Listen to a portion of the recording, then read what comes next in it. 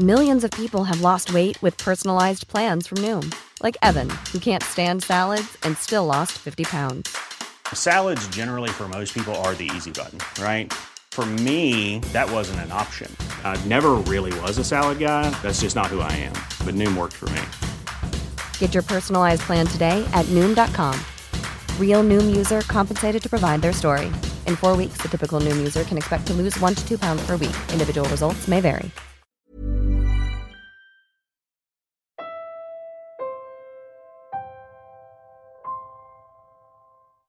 You've heard and are familiar with the name Malampaya. You likely even already have a notion of why it's important. It's a gas field located in the waters northwest of Palawan. Malampaya delivers 20% of the Philippines' energy needs. The entire island of Luzon, including Metro Manila, draws 40% of its electricity from Malampaya. But while many of us take for granted that which powers our laptops, fuels our school and work, our Wi-Fi, our favorite Netflix shows on our smart TVs, and keeps our refrigerators and fans and air conditioners humming while we sleep, families in the most remote areas of Palawan, the very province to which Malampaya belongs, they do not have access to any of that power, nor do they have running water. Wala man lang matinong kalye. For Palawenyo Jerry Ortega, may mali yata. This is clearly wrong. An environmentalist, wildlife veterinarian, and broadcaster, Ortega railed against this irony and injustice in his radio shows. Nakakaawa ang mga Palawenyo. Marami ang naghihirap. Pumupunta sa hospital walang gamot, namamalimos. Ang ino-offer lang ninyo, kabaong! Hindi kayo naaawa na ang ninanakawan ay ang mga mahihirap. Jerry Ortega's radio program was called Ramatak. It's a Cuyonon word. It means relentless, walang tigil. It ran for 2 hours each day from Monday to Saturday. In it, he and his guests would discuss all issues that affected his beloved Palawan. Where he thought it needed, he was very critical of the local government. He was on a crusade, particularly against corruption. Nung lumabas po ang COA Special Audit Report noong 2003, nalaman po ba ninyo? Nalaman lang po ninyo ito dahil nakakuha po ako ng kopya. Kung hindi po ako nakakuha ng kopya, hindi na po ninyo malalaman kung paano nilulustay ang pera ng lalawigan ng Palawan.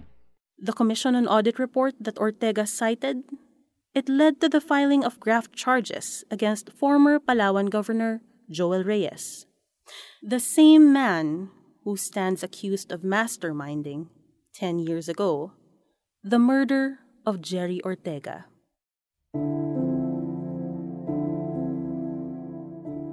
Ako po si Trisha Aquino, Puma-Podcast. In this special episode of Teka Teka, we look back on the 10th death anniversary of environmental activist and broadcast journalist Jerry Ortega.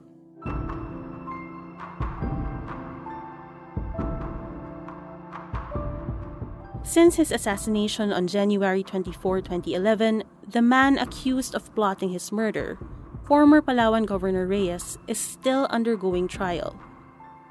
In the meantime, many Palaweños are still holding the torch for justice for Ortega. He was a media man, an activist. At one point, he was also a member of the Provincial Board of Palawan.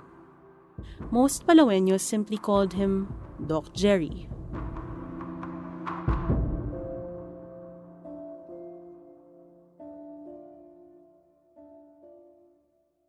So, Dad was a vet. Kaya siya tinawag na Doc Jerry kasi vet siya.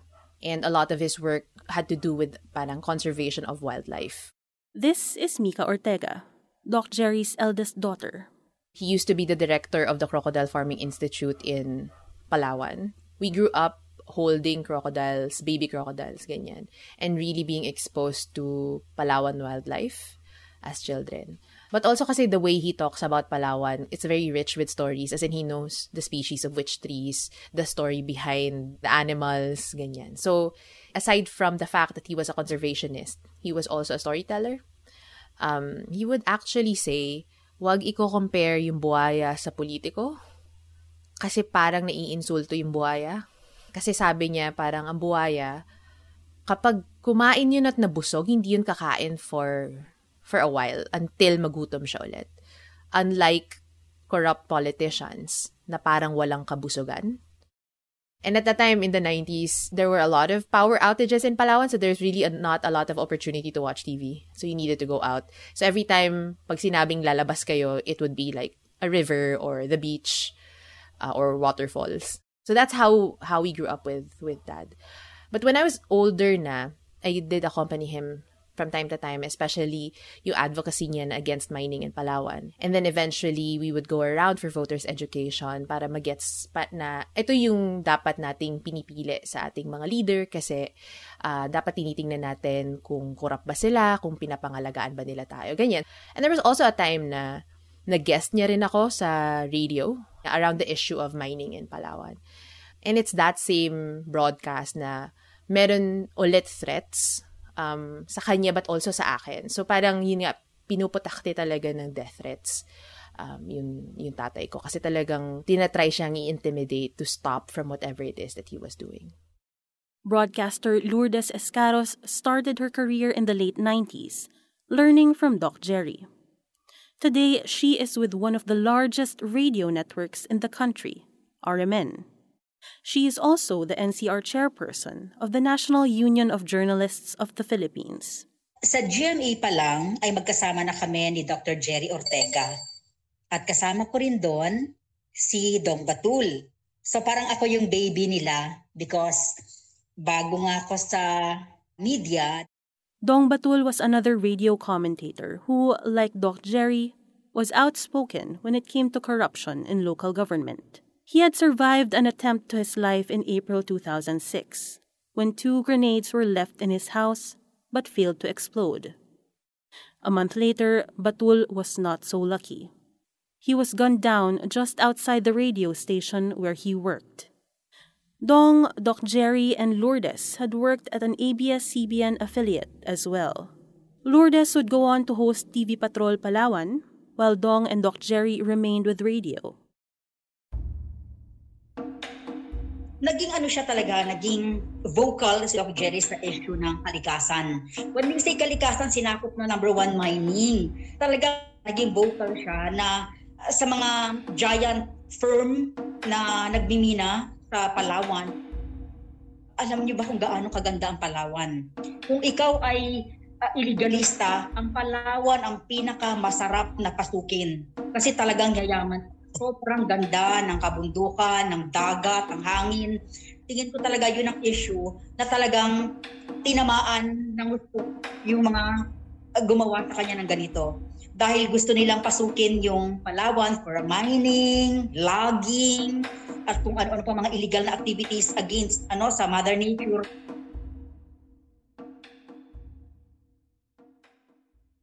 When he himself was a member of Palawan's provincial board, Ortega instigated many heated discussions about Malampaya, as well as the funds generated by the Deepwater Gas-to-Power project. Here's Mika. The conversation at that time was really, kanino ba tong Malampaya Fund? Does it belong to Palawan, the province, or does it belong to the Philippines, aka kanino mapupunta yung budget? The Malampaya Fund scam, as Doc Jerry tagged it, refers to questions they raised around nearly 1 billion pesos that was supposed to be the government's share from the project, and the project's value is much greater than that. The entire Malampaya project is worth around $4.5 billion. Patricia Denise Chu, a reporter for the Philippine Daily Inquirer, covered the energy project for years. It's a 4.5 billion project started in 2002. And it involves the extraction of natural gas from waters west of Palawan province. Actually, the government is only a minority shareholder of the entire project. It's operated by Shell Philippines and Chevron Malampaya. I think at that point, the problem really was the way na pinag-uusapan yung budget was medyo suspicious in the sense na parang walang checks and balances. We're talking about billions upon billions of pesos. And it seems to be designed in a way that it's so easy to steal it. And so he, at some point, was the lone voice. He would always be the dissenting opinion. Lagi niya kinokontra. Noong 2009, actually, former Budget Secretary Rolando Andaya Jr. authorized yung release of 900 million from the Malampaya funds, which is the government share, for relief ops dapat, for rehab and reconstruction for provinces affected by tropical storms Ondoy and Pepeng. Pero na-divert yung funds sa bogus NGOs ni Napoles. 2019 lang na-arraign si Napoles and hindi ko nga alam kung na-arraign na si Andaya. In 2017, the Ombudsman filed graft and malversation charges against Andaya and Janet Lim Napoles, among others. Napoles is allegedly the brains behind the 10 billion peso pork barrel scam. The money was rerouted to non-existent NGOs owned by Napoles. It went through her bogus NGOs in exchange for kickbacks. Tapos, supposedly, since the case is still ongoing, we can't say for sure, diba? Pero supposedly, ang mga nakinabang is these people named in the scam, which includes several Palawan officials actually. Lourdes Escaros. Alam nyo, napakaswerte ng Pilipinas, naiilawan kayong lahat. Napakaswerte ng national government, nabibigyan kayo ng pera. Pero napakamalas na mga Palawenyo, hindi namin napapakinabangan ng Malampaya. Yung Malampaya na yan, ang laki-laki ng pera niyan, panahon pa ho ni Gloria Macapagal Arroyo, hindi ho kami nakikinabang dyan. Yung issue ng Malampaya na yan, buong Pilipinas napapailawan, pero alam niyo ba, pumunta kayo sa Palawan. Pumunta kayo sa mga malalayong mga lugar, sa mga malalayong mga syudad, a sitio or baryo, walang ilaw, walang tubig, walang kalsada. Kinuha lang ng gobyerno yan para pakinabangan. Pero kaming mga taga-Palawan, habang sa Malampayan na yan, wala. And so, Mika says that injustice and Doc Jerry's cause continues. In one radio interview that he had, tinanong siya nung radio host kung bakit siya laban ng laban, mag-isa lang siya. Hindi naman siya mananalo kasi. Tapos sinabi niya na inihahalin tulad niya yung sarili niya sa isang munting kandila sa gitna ng silid na madilim. Na kahit na hindi niya kayang bigyan ng liwanag yung buong silid, marami pa ring madilim. Yung sulok niya kung nasaan siya, dapat ipaglaban yung liwanag na yun. Dahil nananalo naman yung liwanag sa dilim kahit na hindi siya nananalo ng buo. So kahit na feeling niya, it seems like a losing battle, it still needs to be fought. The things that need to be said still need to be said. Our rights still need to be protected.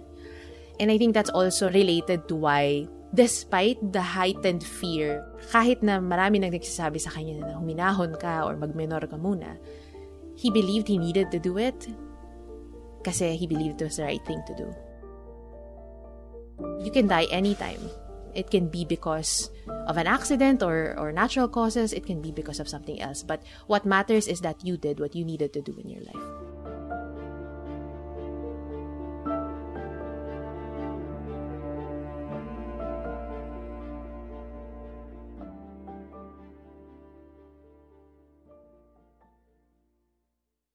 After his radio show in the mornings, Doc Jerry would visit his wife Patty in her animal clinic. Like him, she was also a vet. But on January 24, 2011, Ortega deviated from his morning routine. Imbis na dumiretso sa klinik ni Patty, tumigil siya sa isang ukay-ukay.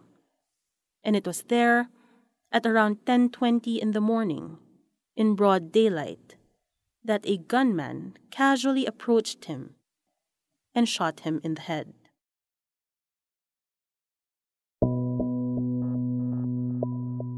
The Philippine Center for Investigative Journalism pieced together the timeline of the crime, as well as the subsequent capture of the assassins, and the associations that ultimately linked the suspects to former Palawan Governor Joel Reyes and his brother, former Coron Mayor Mario Reyes.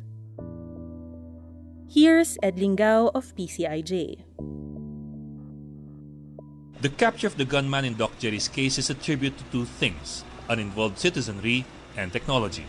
Puerto Princesa's closed-circuit cameras showed that on the morning of the murder, the gunman waited for 3 hours along the National Highway outside the pet clinic where Doc Jerry works as a licensed veterinarian. Doc Jerry arrived at 10:20 in the morning after finishing his radio show at the DWAR studio. But instead of going straight to his pet clinic, Doc Jerry passed by a store selling second-hand clothing a few meters away from his clinic. At 10:24, the gunman made his move, crossed the street, and approached Doc Jerry. The actual murder is hidden from the view of the camera. At 10:42 in the morning, January 24, 2011, a gunshot to the back of the head killed Dr. Jerry Ortega. Within seconds, the gunman reappeared on the CCTV screen, running across the street to safety. Note the red fire truck that happened to be passing by as the gunman rushed to escape. The surprised firemen heard a gunshot and saw a man running away with a pistol in one hand. But instead of taking cover, the firemen chased the armed man and arrested him a few hundred yards away. The gunman was later identified as Marlon de Chavez Ricamata, a hired gun from Quezon Province. The authorities also found CCTV footage of Ricamata arriving in Palawan along with two accomplices, Dennis Aranas and Armando Noel Loria. Aranas was arrested days later in Coron, Palawan. A few weeks afterwards, Loria surrendered to authorities. The police traced the ownership of the gun to lawyer Romeo Serratubias, who served as provincial administrator under former Palawan Governor Joel T. Reyes. And here's Mika. Nagtatrabaho ako nun sa Manila, tapos tumawag yung nanay ko sa akin. Mabilis lang natawag. Sinabi niya na, Mika, si Daddy patay na. Tapos, parang alam mo yung shock na hindi mo alam kung paano magre-react. Yung ang hirap tanggapin na it's reality kasi the night before, kausap ko lang siya. Nagkukwentuhan kami over the phone. Tapos, ang pinagkukwentuhan pa namin was parang how to help communities, what we need to do for environmentalism. Tapos, on a date pa siya with my mom. So, umuwi na ako sa Palawan that same day, pero it wasn't until yung nakatulog na ako, tapos nagising ako, dun talaga, parang kasi nampal ng katotohanan. And I think, in grieving, parang mas mahirap yung mga succeeding days. Lourdes Escaros says Jerry Ortega's killing was clearly intended to send a message to other journalists in Palawan. Yung media nagkaroon ng chilling effect na yung mga matitino like kay Doc Jerry, nagkaroon sila ng fear, takot. Kasi kung ang isang malaking tao, kilalang tao, may kayang tao, may dignidad na tao, nagawa namin patayin, sino ka na lang. So, nagkaroon siya ng chilling effect pati sa mga owners ng mga companies, ng media companies, na pinagsasabihan yung kanilang mga anchors na limit mo na yan, wag na siyang banatan mo, wag na yan ang tirahin mo. They were definitely afraid, Lourdes says, especially as they felt they did not have the support they needed. Wala ko nakitang ganun. Wala ko nakitang ganung move ng mga companies para sana hindi rin mangyari sa kanila itong naranasan ng ating kasamang si Doc Jerry Ortega. And yung mga nakikinig or nanonood na yung mga kasama niya ba binigyan ng security nung mangyari yun, yung mga kasama niya ba binigyan ng this is the log or this is the book na pwede yung basahin para alam nyo kung paano suportahan at gabayan yung inyong mga sarili. Sabi nga nung mga kaibigan ko, pag tinatanong ko, kumusta yung pamamahayag sa Palawan? Tapos na yung maliwanag na panahon sa mamamahayag sa Palawan. Ibig nilang sabihin, ibang-iba na noon na walang kinatatakutan, lahat ng issue tinatalakay, lahat ng issue na bibigyan ng solusyon. Meron siyang message na, bakit ka pa magsasalita? Bakit ka pa magsusulat sa dyaryo? Pag pinatay ka namin, hanggang dyan ka na lang eh.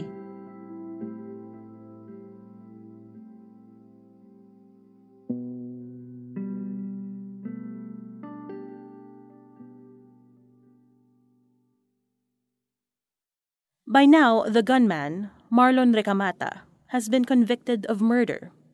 And so has Nonoy Regalado, the man who helped organize the crime. Regalado was the personal aide of former Palawan Governor Joel Reyes. 3 other people involved in the assassination have already died. And as for former Palawan Governor Reyes and his brother, former Coron Mayor Mario Reyes, we're still waiting kasi the last time the Court of Appeals decided na to stop hearing the case in the regional trial court. So, kinounter naman yun. We're just waiting kung ano na yung final decision. And if it's an actionable decision, kung pwede na bang magpatuloy yung case sa regional trial court. Lourdes Escaros. Kung maibibigay yung hustisya na ang tagal-tagal nang inaantay ng pamilya Ortega, justice sa aming lahat yon. Magkakaroon kami uli ng right na humawak ng ballpen at matapang na magsusulat. Kukuha kami ng mikropono at matapang na magsasalita dahil alam namin na protected kami ng batas. I'm hopeful. It's been taking so long. Mika remembers being in her early 20s when her father was killed.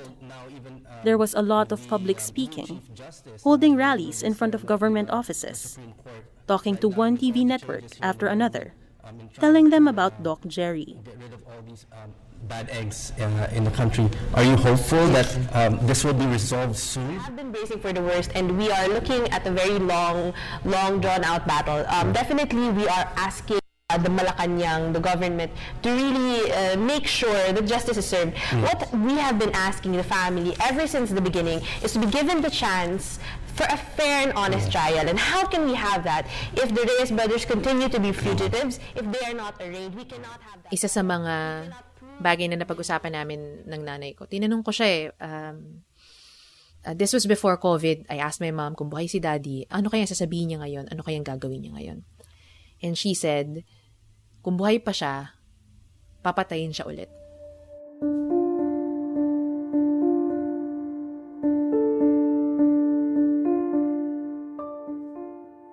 So parang that answer takes me back nung bago pa ilibing si Daddy, isa sa mga interview sa akin na media, sinabi ko, what is justice?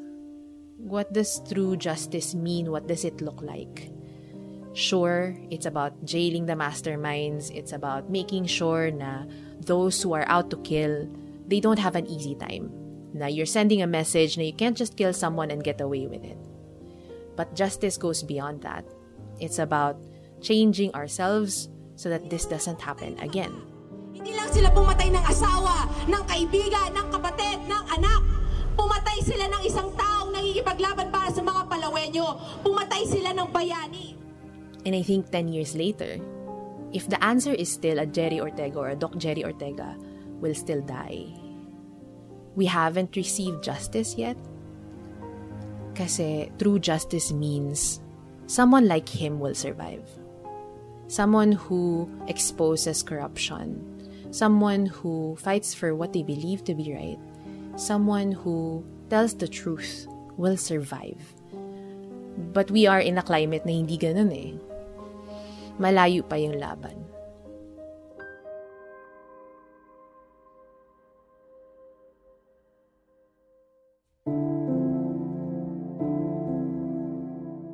And that's it for this special episode of Teka Teka by Puma Podcast. It was produced and hosted by me, Trisha Aquino, and edited by Nina Toralba. Subscribe to Teka Teka and Puma Podcast on Spotify, Apple Podcasts, Stitcher, or wherever you listen.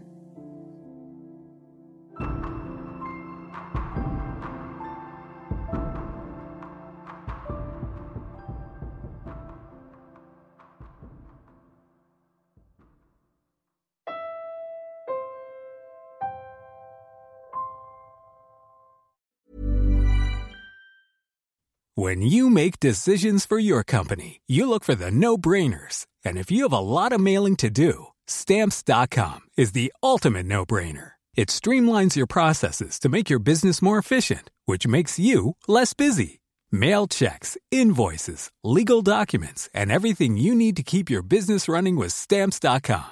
Seamlessly connect with every major marketplace and shopping cart. Schedule package pickups and see your cheapest and fastest shipping options from different carriers, with rates up to 89% off USPS and UPS rates. And with the Stamps.com mobile app, you can take care of mailing and shipping wherever you are. Make the same no-brainer decision as over 1 million other businesses with Stamps.com. Sign up with code PROGRAM for a 4-week trial, plus free postage and a free digital scale. No long-term commitments or contracts.